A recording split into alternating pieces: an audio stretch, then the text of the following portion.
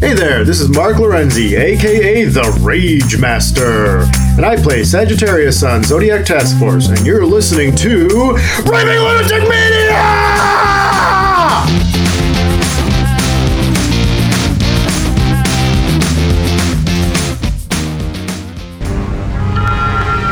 Let's make sure history never forgets. The name. Sci-Fi Malady. Got out.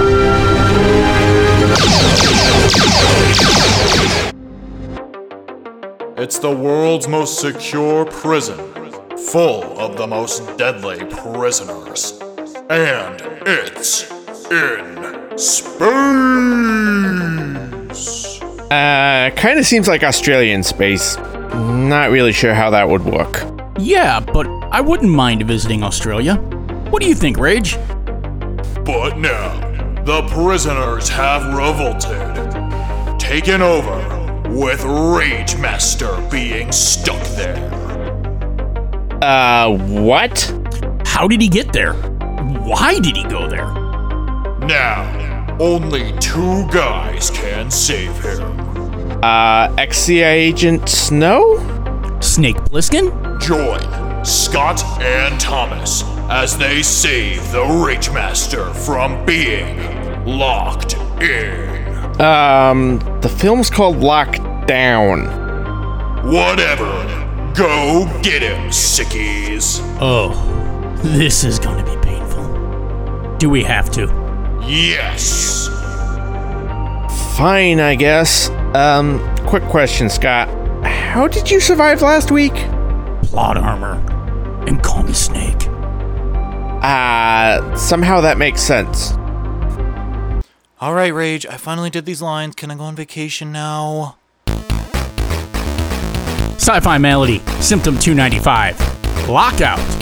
Isn't this missing Snake Pliskin? Welcome back, sickies, to Jail June, Symptom 295, the 2012 film Lockout. And not to lead too much into his fun facts, but, you know, since Scott asked the question, isn't this missing Snake Pliskin? Why, yes. Yes, it is. And the first fun fact mentioned, or I should mention, is that in 2015, John Carpenter won a plagiarism case against Luc Besson over Lockout, proving clear similarities to Escape from New York and Escape from L.A. Yeah. Now, I guess he did it in a French court. Maybe they're a lot more strict on copyright. I don't know. Or maybe that's because where Europa Films is based. But the point is, the courts decided, yeah, this is this is basically a knockoff. And even if he hadn't won the case, it's that still is a knockoff. Awesome, since in the lead credits, it says an original concept from Luc Besson, or an original idea. Yeah, that's a stretch. It was his original idea to pay homage to the Escape films Die Hard, Star Wars, and Taken, and combine them into one film. Oh, now I understand. Properties to what he was doing here. It's fair use of all those other movies. You know, it's just, I mean, Europa Films is, it's kind of hit and miss. I mean, they did make Taken, but then they made Taken 2 and 3. Yeah, and Rap made Round and Round. Doesn't make them a great band. Yeah. Well, they had their hits, but the point is, yeah. And in fact, too, I forget the actress's name, but the president's daughter, Emily, in this movie was also the Liam Neeson's daughter and kidnap victim in Taken. So, yeah, they dip into that well a couple times. Oh, yeah. But here we are. It's this film about a prison in space, which isn't the dumbest idea. I mean, it makes sense. I mean, we've seen that before in other ways. So right away, the concept of a prison in space with the most dangerous criminals being funded by an aerospace company that's trying to cryogenically freeze these guys for the purpose of experimenting to see how humans could travel through space and survive the process. That tracks. I mean, that doesn't really bug me. That's a concept that's like, yeah, all right, let's see where they go with it. unfortunately, they kind of go in a way that's a little generic, in that it's already been done, and it's just your run-of-the-mill action film, I guess. It's not bad, but it's a saltine cracker. Good, but without the chili, it's just a cracker. So, I guess that's the way to put it. I guess I should just go into the plot. What do you guys think? Yeah, I mean, fun facts. The movie was stolen from John Carpenter and then tried to be passed off as an original idea. And, well, it's not original. And it reminds me of the episode of Star Trek, Whom the Gods Destroy, when Lord Garth's sidekick woman, I think she's Orion, but his sidekick woman tries to claim that she invented Shakespeare's Shall I Compare Thee to a Summer's Day? And he goes, "You wrote that? It was written by an Earthman, William Shakespeare, 1,500 years ago. That does not change the fact that I just reinvented it now." It's, Wasn't Lord Garth Lord Garth? And it's got like the scene where Shatner throws a temper tantrum on the floor and he's just kicking his feet and punching the floor. Oh, that's the famous one. And where Lord Garth's throne is on a table. It's just a chair on a folding table. Oh, what happens when the budget gets cut? And when you tell William Shatner, who's a known overactor, to pretend to be an insane man who's lost his mind. Speaking of insane men, so this film takes place in 2079, and CIA operative Snow, Marion Snow as we find out, is arrested for murdering Colonel Frank Armstrong, who was allegedly selling military secrets to someone. And so the Secret Service, for some reason, was in on this. I mean, I guess they could be, but I'm not sure why. Maybe Thomas will have an insight to that, but personally, it's like, if the CIA is conducting this, why is the Secret Service sticking their nose in it? I mean, this isn't like Catch Me If You Can, where there was a defrauder of money, so it makes sense why the Secret Service is involved. The Secret Service has very narrowly tailored objectives. Well, there's also the problem that the CIA is. Oh yeah, there's that too. I would just say do yourself a favor and not try to make sense of anything that happens in this movie. No. There's going to be a lot of that. So anyway, for some reason, Director of Secret Service Scott Langrel tells the president that Snow killed this colonel. And after a very terrible CIA chase with a motorcycle, in which Snow tries to escape, he throws a luggage with some incriminating evidence onto a subway train. And luckily, the Langrel, the CIA agent, or the Secret Service agent, just happens to be at the station too. Teleportation. And so they're going to go and they're going to put Agent Snow is now guilty of espionage and is going to be frozen cryogenically on the space station MS-1, which is a prison. While this is going on, the president's daughter, Amelia, to investigate claims that the prisoners are being guinea pigs. And she interviews one guy, what was his name? Heidel, who... we're going to talk about that guy. But for some reason, he's able to break out because the Secret Service agent, despite the fact that she's on one side of an interrogation room with a bulletproof glass, the Secret Service agent is on the other side for her protection. Because being magnetically chained to the floor and having bulletproof glass between them wasn't enough. And of course, the Secret Service agent stuck in a gun in his sock. And somehow this crazy guy noticed it and pulled it out and shot the glass and initiated. Don't ask questions. Somehow he figured out the computers and unfroze a bunch of people, including his brother, who was a mastermind. And now the prisoners have taken over the nut house. with only Agent Snow being the only agent good enough to save her. So, the Secret Service agent winds up killing himself to save Amelia because they're Emily, whatever, because they're in an elevator that's filling with nitrogen or something, or a room. Snow comes and saves her and then finds out his partner Mace, who he threw the luggage to, is on there, so he goes and tries to save him.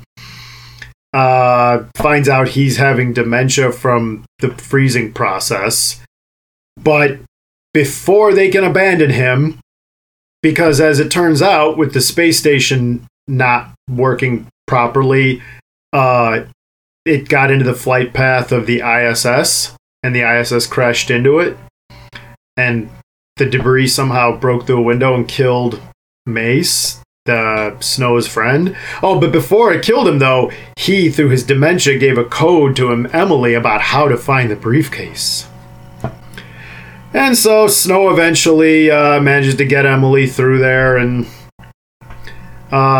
she screws up by giving away her position to Heidel in exchange for a bunch of other prisoners. Heidel kills him anyway.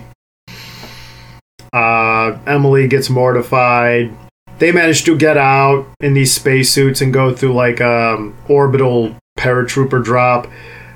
And at the same time, the president, he orders a siege, which is just a bunch of fighter jets. I'm sorry, space fighters, piloted by fighter jet pilots, shooting the space station with missiles because just launching a missile from the ground was too hard, I guess. And the president doesn't want to do it because Emily's on there, so somehow the Secret Service head takes over command of the operation. Didn't know that you could do that, but I guess in 2079 you can. And the station comes flying down, somehow not killing Snow and Emily, who land in New York, and he's given his pardon, and she goes back to the crime scene where Snow was accused of murdering the colonel, and she's allowed in for some reason. Apparently no one's cleaned up after the crime scene. She figures out that it was all just a big misunderstanding. Then it turns out that Snow's handler knew about the whole thing Mace. Snow winds up getting a lighter from the colonel, which has a microchip in it that shows that the guy in the CIA, his handler, was a mole, and then Emily and Snow go off and live happily ever after. There's the summary. And now for the few fun facts. That was a really bad plot summary. Not really, it's just a bad plot. Oh, okay, thank you. Well, the best fun fact was the fact that it got sued by John Carpenter, but there's 3 more. The main antagonist brothers are named Alex and Heidel.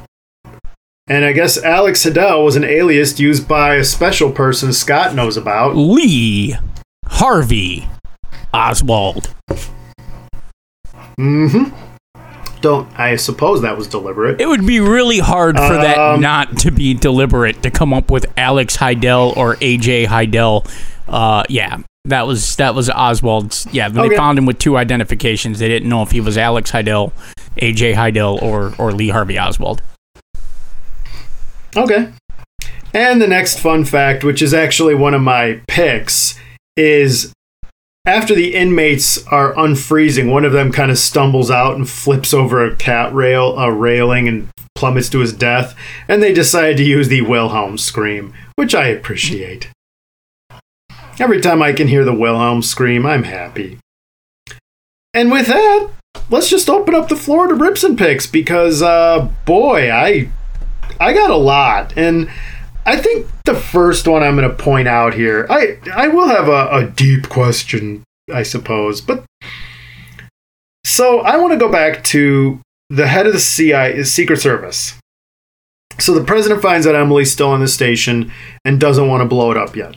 So the head of the Secret Service takes over the operation? Like, he countermands the commander-in-chief? Because barring a sudden change in the Constitution, I didn't know that was possible. I mean, I do know that the military swears to the Constitution and is allowed to countermand the president if he or she gives orders that are unconstitutional. All right? Without getting... I'm not getting political here, but for example, we saw just a reminder of that in December of 2020 when, during the election issues, the military just put out a reminder to everybody saying, we back the Constitution, not a person. And that was their way of saying, don't put us in the middle of this. So we do know that that can be done. But barring that, or maybe some other extreme situation, I don't see a Secret Service of all things going, Mr. President, I am taking over. No, I don't see that. No. Well, there's also the slight problem. I believe the Secret Service doesn't actually have the same allegiances and stuff, but that's another issue. Precisely. They don't have, but they're not At military. some point, there was an addendum to the Constitution that allows the president's power as the commander-in-chief to be overridden by the Secret Service if the vice president and Congress sign off on it, I guess. That's what we just have to take away from here. I guess, and of course they don't mention that, so if you want to make it work, that's the only way to do it, because otherwise, I mean, it just goes back to the fact of how come the CIA is operating on U.S. soil, first, and second, assuming that was U.S. soil, let's just say it was, and second, the Secret Service isn't overseeing this operation, so now the Secret Service has jurisdiction over the CIA over Langley? Boy, these guys really didn't do their research at all. I mean, they didn't take the time to come up with an original story. Why would they research anything? That's true. I just sent you guys an image in chat that you're probably wondering why I sent. But yeah, Gino, 90 does Day he Fiancé not was look Yes. like Scott Langell? Sarah and I were watching this movie, and we're now like, I'm getting it's your hard point. for us to take this villain seriously because he looks like this goofy, pushover, socially awkward character from 90 Day Fiancé named Gino. But this okay. goes I see into it one now. of my rips, and it's not fair, but I don't care. Most of the main actors in this are discount ripoffs of other people, and these roles should have been played by other better actors. Snow is trying so hard to be Brad Willipit in some combination of Brad Pitt and Bruce Willis. He's not pulling it off. And the older brother, to me, is trying to be Russell Crowe. And the younger brother, Heidel, is just plain annoying in every single way. Aside from a terrible trope, he's just annoying in every single way. He would have been better played by Steve Buscemi. Yeah. Because when you need creepy, Steve Buscemi fits the bill. Well, and Steve Buscemi can pull it off just by looking at the guy the who camera. played the CIA agent, he's good. But I feel like Don Cheadle would have done the job better. All of these guys appear to be like discount versions of better actors. And I couldn't get past it. And it seemed to me like they're trying to be these other actors instead of just being themselves. If you're going to go out there and say, my acting style is going to be, a mashup of Bruce Willis and Brad Pitt, that's a fail from the beginning. Just be yourself. You've got to be who you are in anything you do that's performance related. If you're trying to just ape somebody else's performance, you're going to suck. And people are going to see it for what it is. And they're like, this dude's just trying to be Brad Pitt. The only way he could have been trying to be Brad Pitt more if he was eating in every single scene like he does in the Ocean's movies.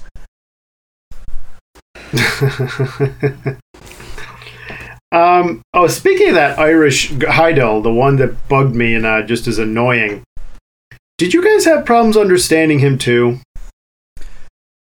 Or was it just me? I watch all films with the captions on now because even though I aced my hearing test and the hearing specialist says I have perfect hearing, I can't hear TV lines to save my life, and I'm not sure what they're saying. So okay, good. It's not just me then. Okay, good. Yeah, but I can't tell you because I can't hear anybody. I can't watch anything without the captions on anymore. What's that, Sonny? What did you say? You whippersnappers, get off my lawn. I agree. Last time I had to come get your football out of the yard, and I almost broke my hip. I could see it. I could hear it, I guess. All right, then. By the way of putting it. It was still annoying. Yeah. And that other point, I've already ripped it, but the Secret Service with Heidel at the beginning during the interview, why is he on that side of the glass? Why do you need him? How does... It's... Why? Oh, right, because somehow they have to get a gun. Oh, and it's funny that he can sneak a gun in. Apparently, in the future, they don't have weapon scanners or something. Let's see, some older technology, metal detectors. Did they have those things? It's on the honor system. I don't know. It's like we got to the Roddenberry future, or even early for the Roddenberry future in 2079, but we're all on the honor system. Where we know we're just going to follow the rules and we don't need to enforce them. I told him to give me all his guns. I didn't think I had to check that the Secret Service agent protecting the president's daughter might sneak one in. I can see why it's only been 364 days without an incident, which that sign appears in there at one point. It's only been 364 days since a violent incident because security sucks. It just doesn't exist. It's basically these guys are all sleeping. Yeah. We're going to trust that all the visitors are going to do what they're supposed to, and we're not actually going to worry about any of this stuff happening. To the point.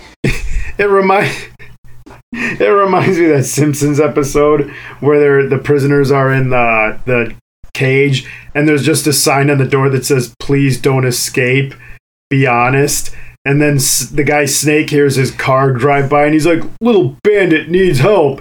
Screw the honor system." And another prisoner was like, "Hey, you're ruining it for the rest of us."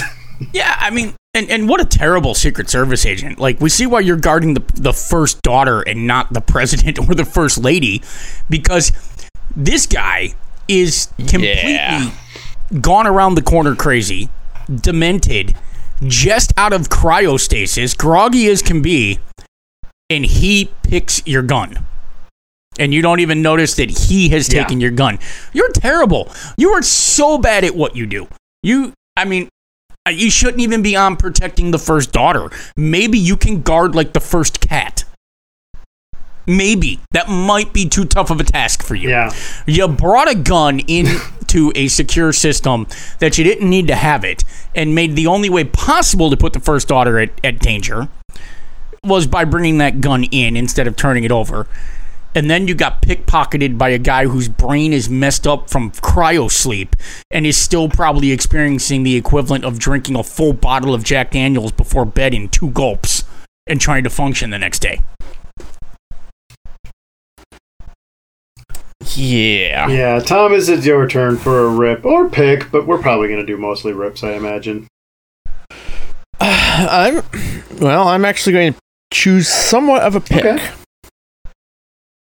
My pick is, it might be stupid, but I don't really have a huge problem with how bad it is because it never loses me, let's say. Okay. I agree with you on that. Yeah, that's true. That's true. I never got bored. Yeah. I'm not going to say this is, a amazing height now, but... It's brainless entertainment of it's paced well. It's not believable, but it's paced well. The discount actors trying to be better actors turn in a pretty good performance across the board. I can't really fault any of the performances by the actors. They're just trying to be better actors. Liam Neeson's daughter knows how to pull off the damsel in distress act, and It's paced well. It's entertaining. I don't regret that I watched it. So, yeah, I'll give it that. It's fun. You shut your brain off. It's fun. Yeah. Yeah, there's a few other things rips I'll mention. One, it's more of a funny thing. I always love in these movies how, especially sci-fi movies with computers, how the inmates who've never used any of this tech can just use everything. And it's all just push button. So like, we are going to take over the guns that can shoot down the fighter jets. And all it is a button. Luckily, that's all it takes, is a button. Well, there's no security checks because why on earth would the prisoners ever escape? Right. I guess so. I guess, why assume that everything's perfect? But yeah, but this is already in the computers weren't new at this point. In reality, here's what happens. All right, man, you're a computer expert, right? Get in there and see if you can override the system. Oh, crap, man. Yeah, let me tell you something. I knew how to code, but I knew C++, and this is written in JavaScript. And, guys, I'm screwed. I don't know the code.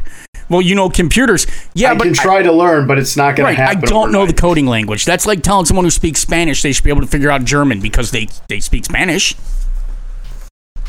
Yeah. Right. That's close, right? I mean, you speak French, ancient Sumerian ought to be just, right up you speak more than one language, right? No, I don't know the coding language, guys. Right. I can't do this. I'm used to writing if, then, and go-to statements. So, I always love that. But just a few scientific blunders, which I can't believe I'm doing this, but here we are. One, they give them these radiation monitors to say, like, well, if the radiation gets too high, we'll tell you. You're not going to get irradiated in orbit that fast. You'd have to be up there for a long time. And I know this because I know people who have worked at NASA, and this is what they account for when they build their things. If you go up into orbit for, let's say, a day is what this girl was going to do, you're not suffering radiation problems, okay? You're up there for not even a day. Second, the orbital pull down, how the orbit was pulling the ship down, yeah, that would happen. But I see they took a page from J.J. Abrams in Star Trek Into Darkness when the Enterprise, Super Enterprise, whatever, was pulled to Earth from the moon in the matter of 30 minutes. Well, I mean, we know that would happen. How? That's how we got all the Apollo trips back. We let the Earth pull it from the moon. In 3 days. It took 2 or 3 days to do that. So same thing here. Would the Earth pull MS-1 down? Sure it would. In weeks. Because Skylab, which was up there, like, it had to get a thrust boost like every 5 weeks. Otherwise, they could just leave it there going around and around. So, I know I probably shouldn't be taking it that seriously, but just when they're like, it's falling down, it wouldn't fall that fast. And not only that, when they finally blow it up instead of using missiles, and the two of them are doing the drop ships through their jumps through orbit. Which, by the way, did not bother me, because if you had that kind of proper shielding like they did, it's like, it could work, I guess. The debris that's hitting them. So the ISS has to look out for debris in the, like, little marble-sized debris they have to watch out for. They have to maneuver around. So debris falling down that fast and hitting you, you're dead. You're dead. You're not surviving that. I have a counter to that. Well, there's a lot of kinetic energy there. You're not just getting up from that. Let's put it that way. No, but you're talking about marbles in space. The big reason why that happens is because of decompression in space, so slight difference. Yeah, but the ISS has had to dodge them because of the kinetic energy as it flings around the Earth. So imagine a giant hulking piece of metal, one of many, flying down through the atmosphere and smacking you. It's not that the thing hit you. It's how fast it was going when it hit you. Yeah, I mean, you'd think that's the logic behind a bullet. I mean, even before we had, conical-shaped bullets, if you fire a marble at 27,000 miles per hour, it's gonna go through you. Yeah, if I throw a bullet at one of you, you're just gonna be like, ow, what was that for? So, whereas if I launch it from a gun... Why are these guys throwing rocks at my tank? It's gonna hurt more. Yeah. Is this I know I probably shouldn't. I know I shouldn't. It's Civilization be taking that 4. too serious. That's why. Or Civilization 6, whatever. Oh, okay. I'm That sorry, was I one of didn't my know that. other Never rips mind. too. The ISS is still up there. What's that? Come on, man. I think we would have gotten something better by then. Come on, really? I mean, isn't the ISS supposed to be that's the decommissioned here in a Valerian year or ship. two anyway? Yes. Well, I guess they weren't. Again, were they paying attention? No. I mean, what, is Mirror By up the there way, too another somewhere? thing they weren't paying attention.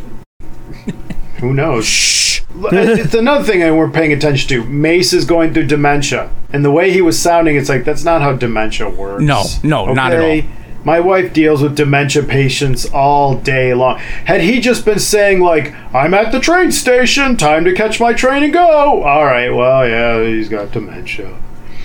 But him just sitting here going, well, the New York station. That's not dementia. He more had aphasia. I don't know I mean, what the that closer is. thing to what he was dealing with was aphasia. Yes. So, yeah. I mean, And I guess the last one before I shut up. this I'm movie sorry, is go a on. full-on assault on science and common sense. Yeah, sure. Well, you know what? I guess they were going for things like Moonfall. They're like, well, if they can make Moonfall, we can make Lockout. The science in this movie makes the science in Armageddon look reasonable and rational. That's a compliment to Armageddon. I guess the last one I'll give. I do have at least 2 picks, well 3, but the last rip I'm gonna give is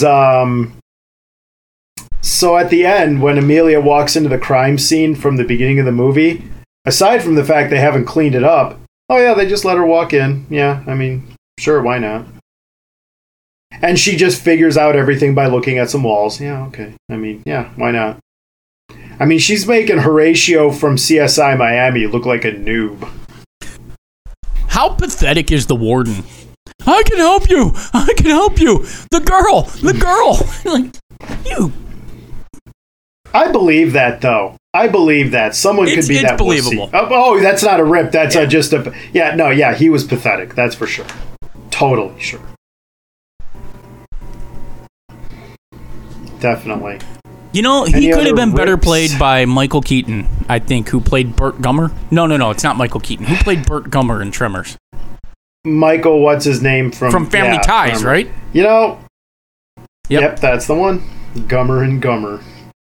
As you said, Scott, it's mostly a cast that did well, but some of these people were clearly designed for other cast members in mind, other actors in mind. Yeah, there's a movie out there that could have been amazing that has Brad Pitt, yes. Bruce Willis, and Steve Buscemi, and Don Cheadle, and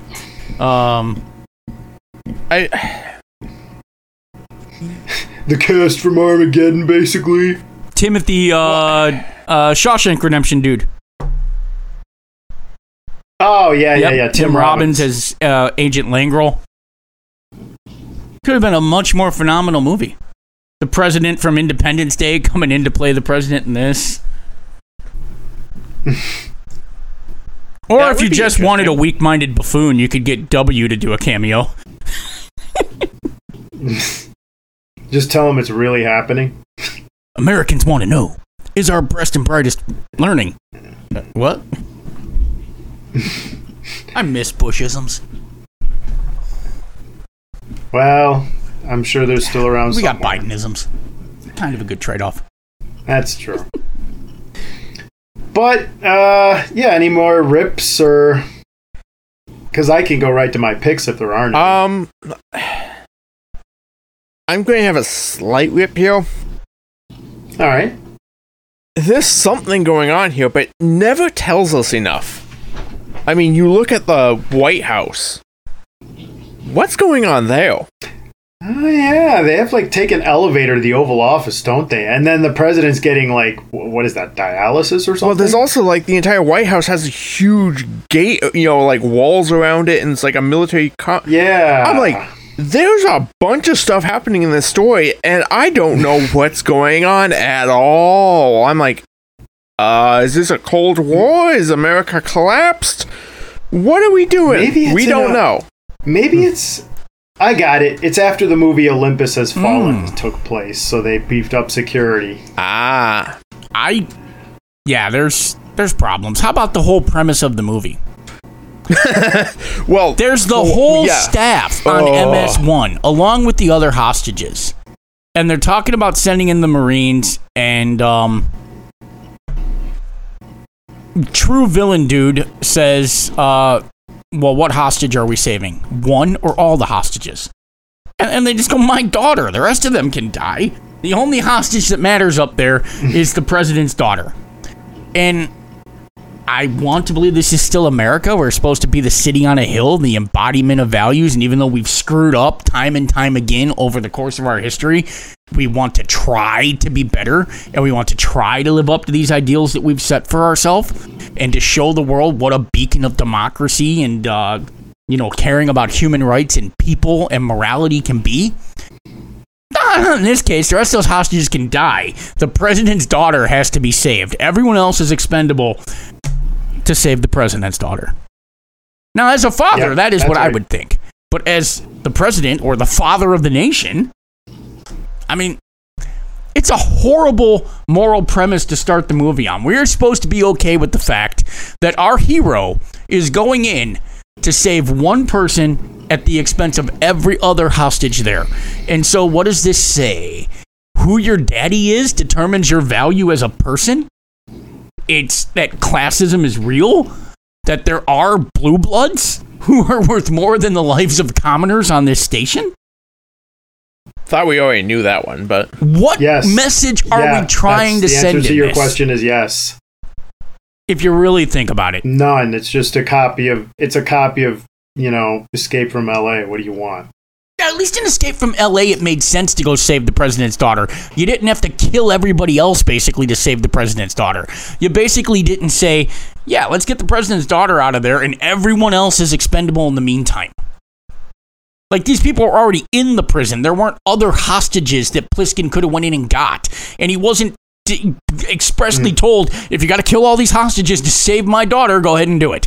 The president didn't make a choice between saving his daughter and 35 other hostages. In this case, there's not even a debate over it. It's just instantaneously. Right, yeah. And it has to be that way because Snow has to die because not Don Cheadle needs him to die so that he can cover up his role in the conspiracy. Okay. Yeah, I mean, it's convoluted for sure. Yeah. And morally bankrupt. Yes. Well, that's, the question about the daughter is going to focus to the deep question, but I want to put through my picks, 3 picks. One of them I already covered, the Wilhelm scream. 2 is kind of covered by Thomas. It's enjoyable enough, and the CGI effects on the prison itself are pretty good, actually. They blow it with the biker scene in the beginning, which leads me to believe it was tacked on later, and the budget was too low for that, because the rest of the effects are pretty good, actually. I find them very good, honestly. But the third one is Heidel's brother, the older one. When Heidel decides he wants to go on his ridiculous kill spree, and the brother stops him and says, no, they're the only ones keeping us alive. You don't mess with your poker chips. It's like, wow, a smart criminal. Very nice. Very nice. Obviously, they had to have him killed because if he were still in charge, things would not have gone well for the heroes. He would have been too competent for them. But Heidel, on the other hand, no, he's Looney Tune. Durr. But I really liked that. You don't mess with your poker chips. That's a good one. So, yeah. There's some good about this film, and you guys have mentioned it. So I'm not going to rehash those, but I agree with everything you guys said about what is good about this film. But, God, there's so much bad. But there's a question before we close out and rate it that I got to ask, and it might be deemed controversial. I don't know. But right now, a big issue that you see, and it's not entirely unfounded, honestly, is where you have movies today where, in an effort to have a stronger female lead, that involves castigating the male lead. It does happen, we're not going to lie. I mean, the greatest example is Jake Skywalker. You know, Rey is perfect at everything, and Jake is a grumpy old man who gave up because he had a... Jake Skywalker? Well, Mark Hamill said that's not Luke Skywalker. I started calling him Jake Skywalker. Good for you, Mark. Because Luke wouldn't do that. He was like, Luke wouldn't do that.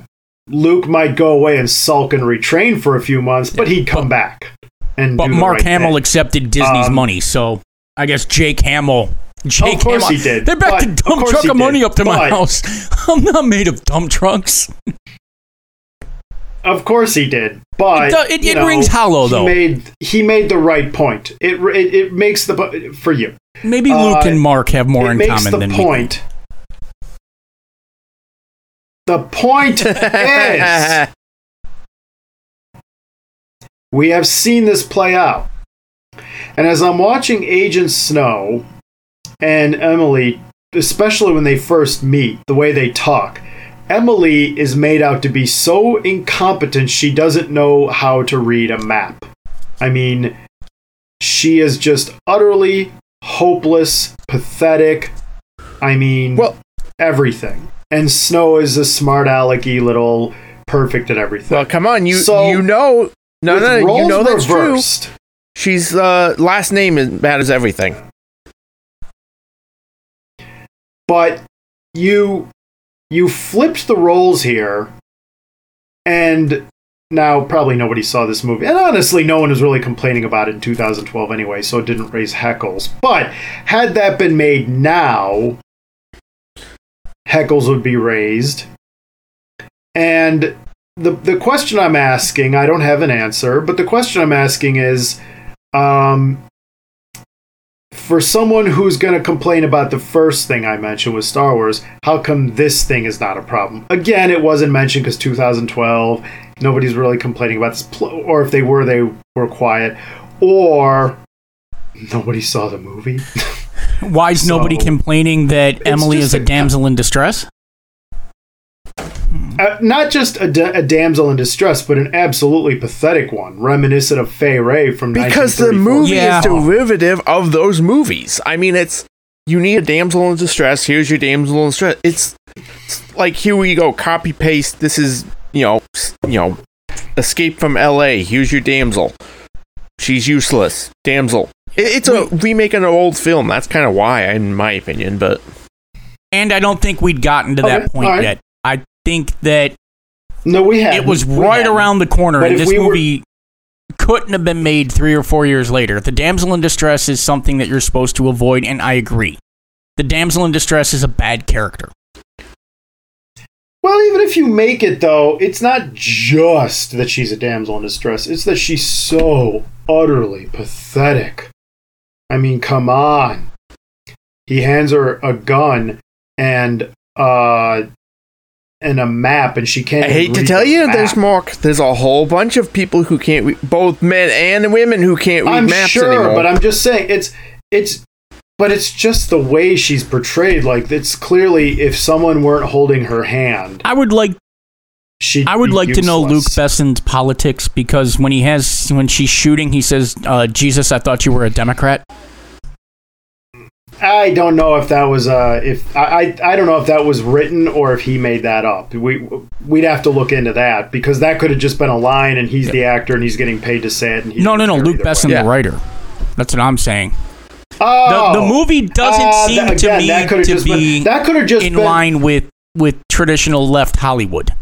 It seems more center right. But at the same time, but to my knowledge, Luc Besson is a Frenchman. And so it sounds to me like he was just trying to tap into some American joke that would land, since he knew that was the primary audience. Yeah, he's French.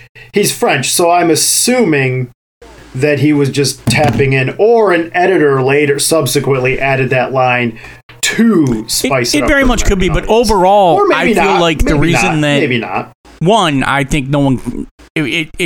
it wasn't the right time. This movie today would cause problems. There would be people who would rip it up and down. Probably. But back then, we hadn't reached the point where we were right around the corner from it. The snowball was building. We were headed into Obama's second term, and that is where you saw a lot of this really kick up. 2008, that you saw a big lurch for the good, in my opinion, to the left in social values in this country.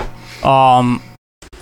So you're saying that if that were to be dropped down today and that concern would be brought up, you would just shrug and say, well, it's a fair point. I absolutely would. Because you can't say one is bad, but the other one is okay. Now, I had an observation here. The one real deep moral point I think they tried to bring up that they never brought up, and this goes into Scott's deep meaning a little bit. Bring this segment back. Ooh. He says... He says, you don't know who you are until you have to make a decision that has a significant sacrifice to it. Something to that effect. Where he's basically telling Emily that it's easy to be a do-gooder and it's easy to have principles until there is a true cost to those principles. And she kind of is miffed at it. But later on, I think that's supposed to hit back home. That's a setup, a Chekhov's gun, for when she's talking to her dad and she says, Dad, everyone's dead, blow the thing out of the sky. That's supposed to be her saying, even in the moment of there being a cost to this decision to be a do-gooder and to do the right thing, she's still willing to pay it. And in the crisis moment, she is who she says she is. But I disagree. And I think the movie fails in that moment. Because... the truer test of are you who you say you are when the chips are down, to me, is living with the decision and the cost of that decision. Not that it's easy to make a decision to give your own life to save other people. But if you want to find out who you are, and if you want to find out how committed to your principles you are, I think there's an argument that the tougher choice to make in that decision, in that moment to prove that, is that you're going to make a decision to stand by your principles that you will be paying for it every day. That cost, whether it's emotional, whether it's, in the case of Snow, incarceration, because he's not going to give up Mace, and he knows the right thing is to not give this up so that he can protect America, and he's going to accept that deep sleep and probably go insane.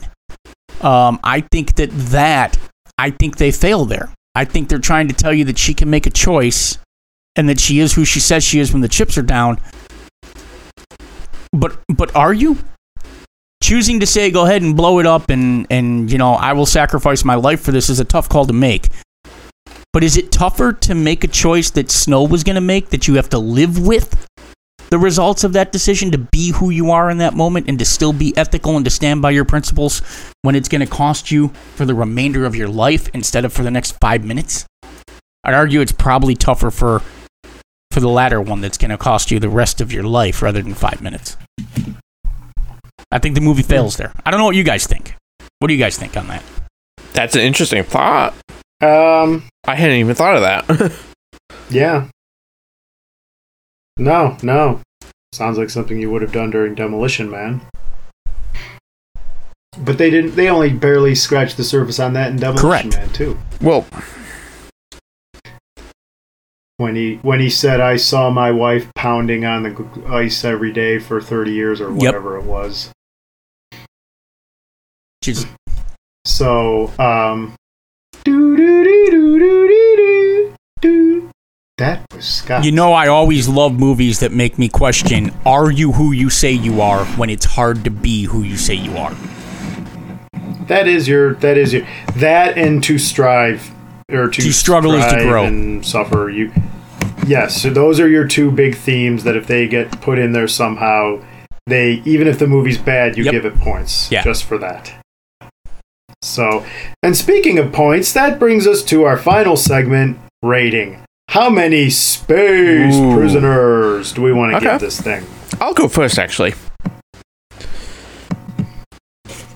Sure. I'm going to give this like a 7.5. I don't hate it. I don't hate that I watch this. It's not like, oh, I wasted. No, it's a good film. I like it. It's fun. It's paced well. It keeps action going. Yeah. I mean, there's some bad cheesy effects. There's cheesy, dialogue. But I like it, and it's entertaining, which that's what I want in a movie, to entertain me. Simple as that. Entertain me with a movie, you get some points. I mean, deductions, obviously, it's not thought-provoking, that misses a whole bunch of stuff. It's trying to say something, but doesn't, obviously, a bunch of times, or it just misses the mark. But overall, I can't hate the film.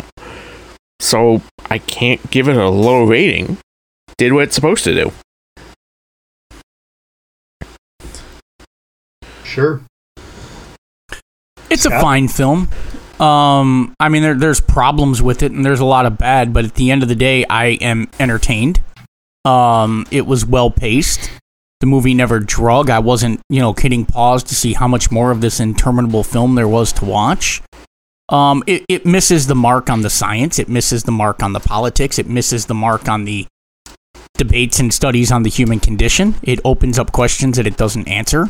But I'll give it a 5. It's an average film. It's worth watching. I don't feel like I'm not asking for my legions back. So it's a fine average film. It's not bad. It's an enjoyable outing. It's no Escape from LA. It's no Escape from New York. It's no Demolition Man. When you get to brainless, fun, sci-fi action, adventure films, there's better versions of it, but there's also worse. And so on the Scott scale of 5 is a completely average film, this is a completely average film. Okay. I'm going to give this a 6. It's, I know I ripped into this a ton, but at the end of the day, it's just slightly above a B movie that really meant well for me. It's cheesy, but not... You could tell they were trying to make it more serious and action-y. And like Thomas said, they were trying to put some deeper meanings in this, but it always got lost in the shuffle of action! So... you can't give it credit there. And the actors were a bit tropey and over the top to almost annoying at times, but not enough to take away from the fact that, I could watch this. Like, if I were on an airplane and this was the only movie on there, I would not be upset. I would watch it to pass the time. So, definitely I give this a 6. Is it worth your time? Yeah, probably. I'd watch this over Wedlock. That's for sure. So, but if you're interested in watching or listening to something better, you can tune in to Raving Lunatic Media for our latest Zodiac Task Force episode that just dropped recently. And now Raving Lunatic Media is back on YouTube, although we do have 2 YouTube channels. But the point is, we have Raving Lunatic Media is back on YouTube, and we are starting to drop our episodes. For example, we have an episode, a teaser trailer for Zodiac Task Force animated. Animation with the audio, and the audio is redone. It's really good, and I'm really excited to show the whole first episode to you, redone, remastered, new soundtrack, great new editing, great new art, and there's just a teaser out there of scene 1, so check it out at Raving Lunatic Media on YouTube. Also, you can check out the teaser for Cold Case Chase. That's coming back. And it will be, again, on YouTube and audio. You could check those out. You could learn more about them and talk with us, leave comments, everything else at our Discord channel. You can also check out Why You Should. Because if you're not interested in this kind of show, you can find out why you should watch something else on the podcast. Why You Should by our own Ruck. And finally, you can always tune into this show and leave comments at www.sci-fiwars.com. Sci-fiwars.com. I'm telling you, sickies, we need to fund this operation. We're fighting the global Satanist cabal, and you've got to buy our nutraceuticals. We've got the best stuff. Don't go to CVS and buy their vitamin D. It's not clean. It's not pure. It could kill you. Buy Sci-Fi Malady approved vitamin D. And while you're there, go get Ultra Caveman Paleolithic male. If you take a scoop of this every single day and take a picture of yourself, I guarantee you in 45 days you'll just look redder and that you wore a belt. Help me fight the Satanist global cabal that's trying to take down science fiction sickies. Go to sci-fi-wars.com, sci-fi-wars.com, sci-fi-wars.com. I'm telling you, this is my spirit falling free. I've got to fight the evil, but I need you to fund me, nation. You gotta fund me. Go to sci-fi-wars.com, sci-fi-wars.com. I think I turned into Vince McMahon at the end there. Rage Master, what's left for them to do? Stay sick, sickies.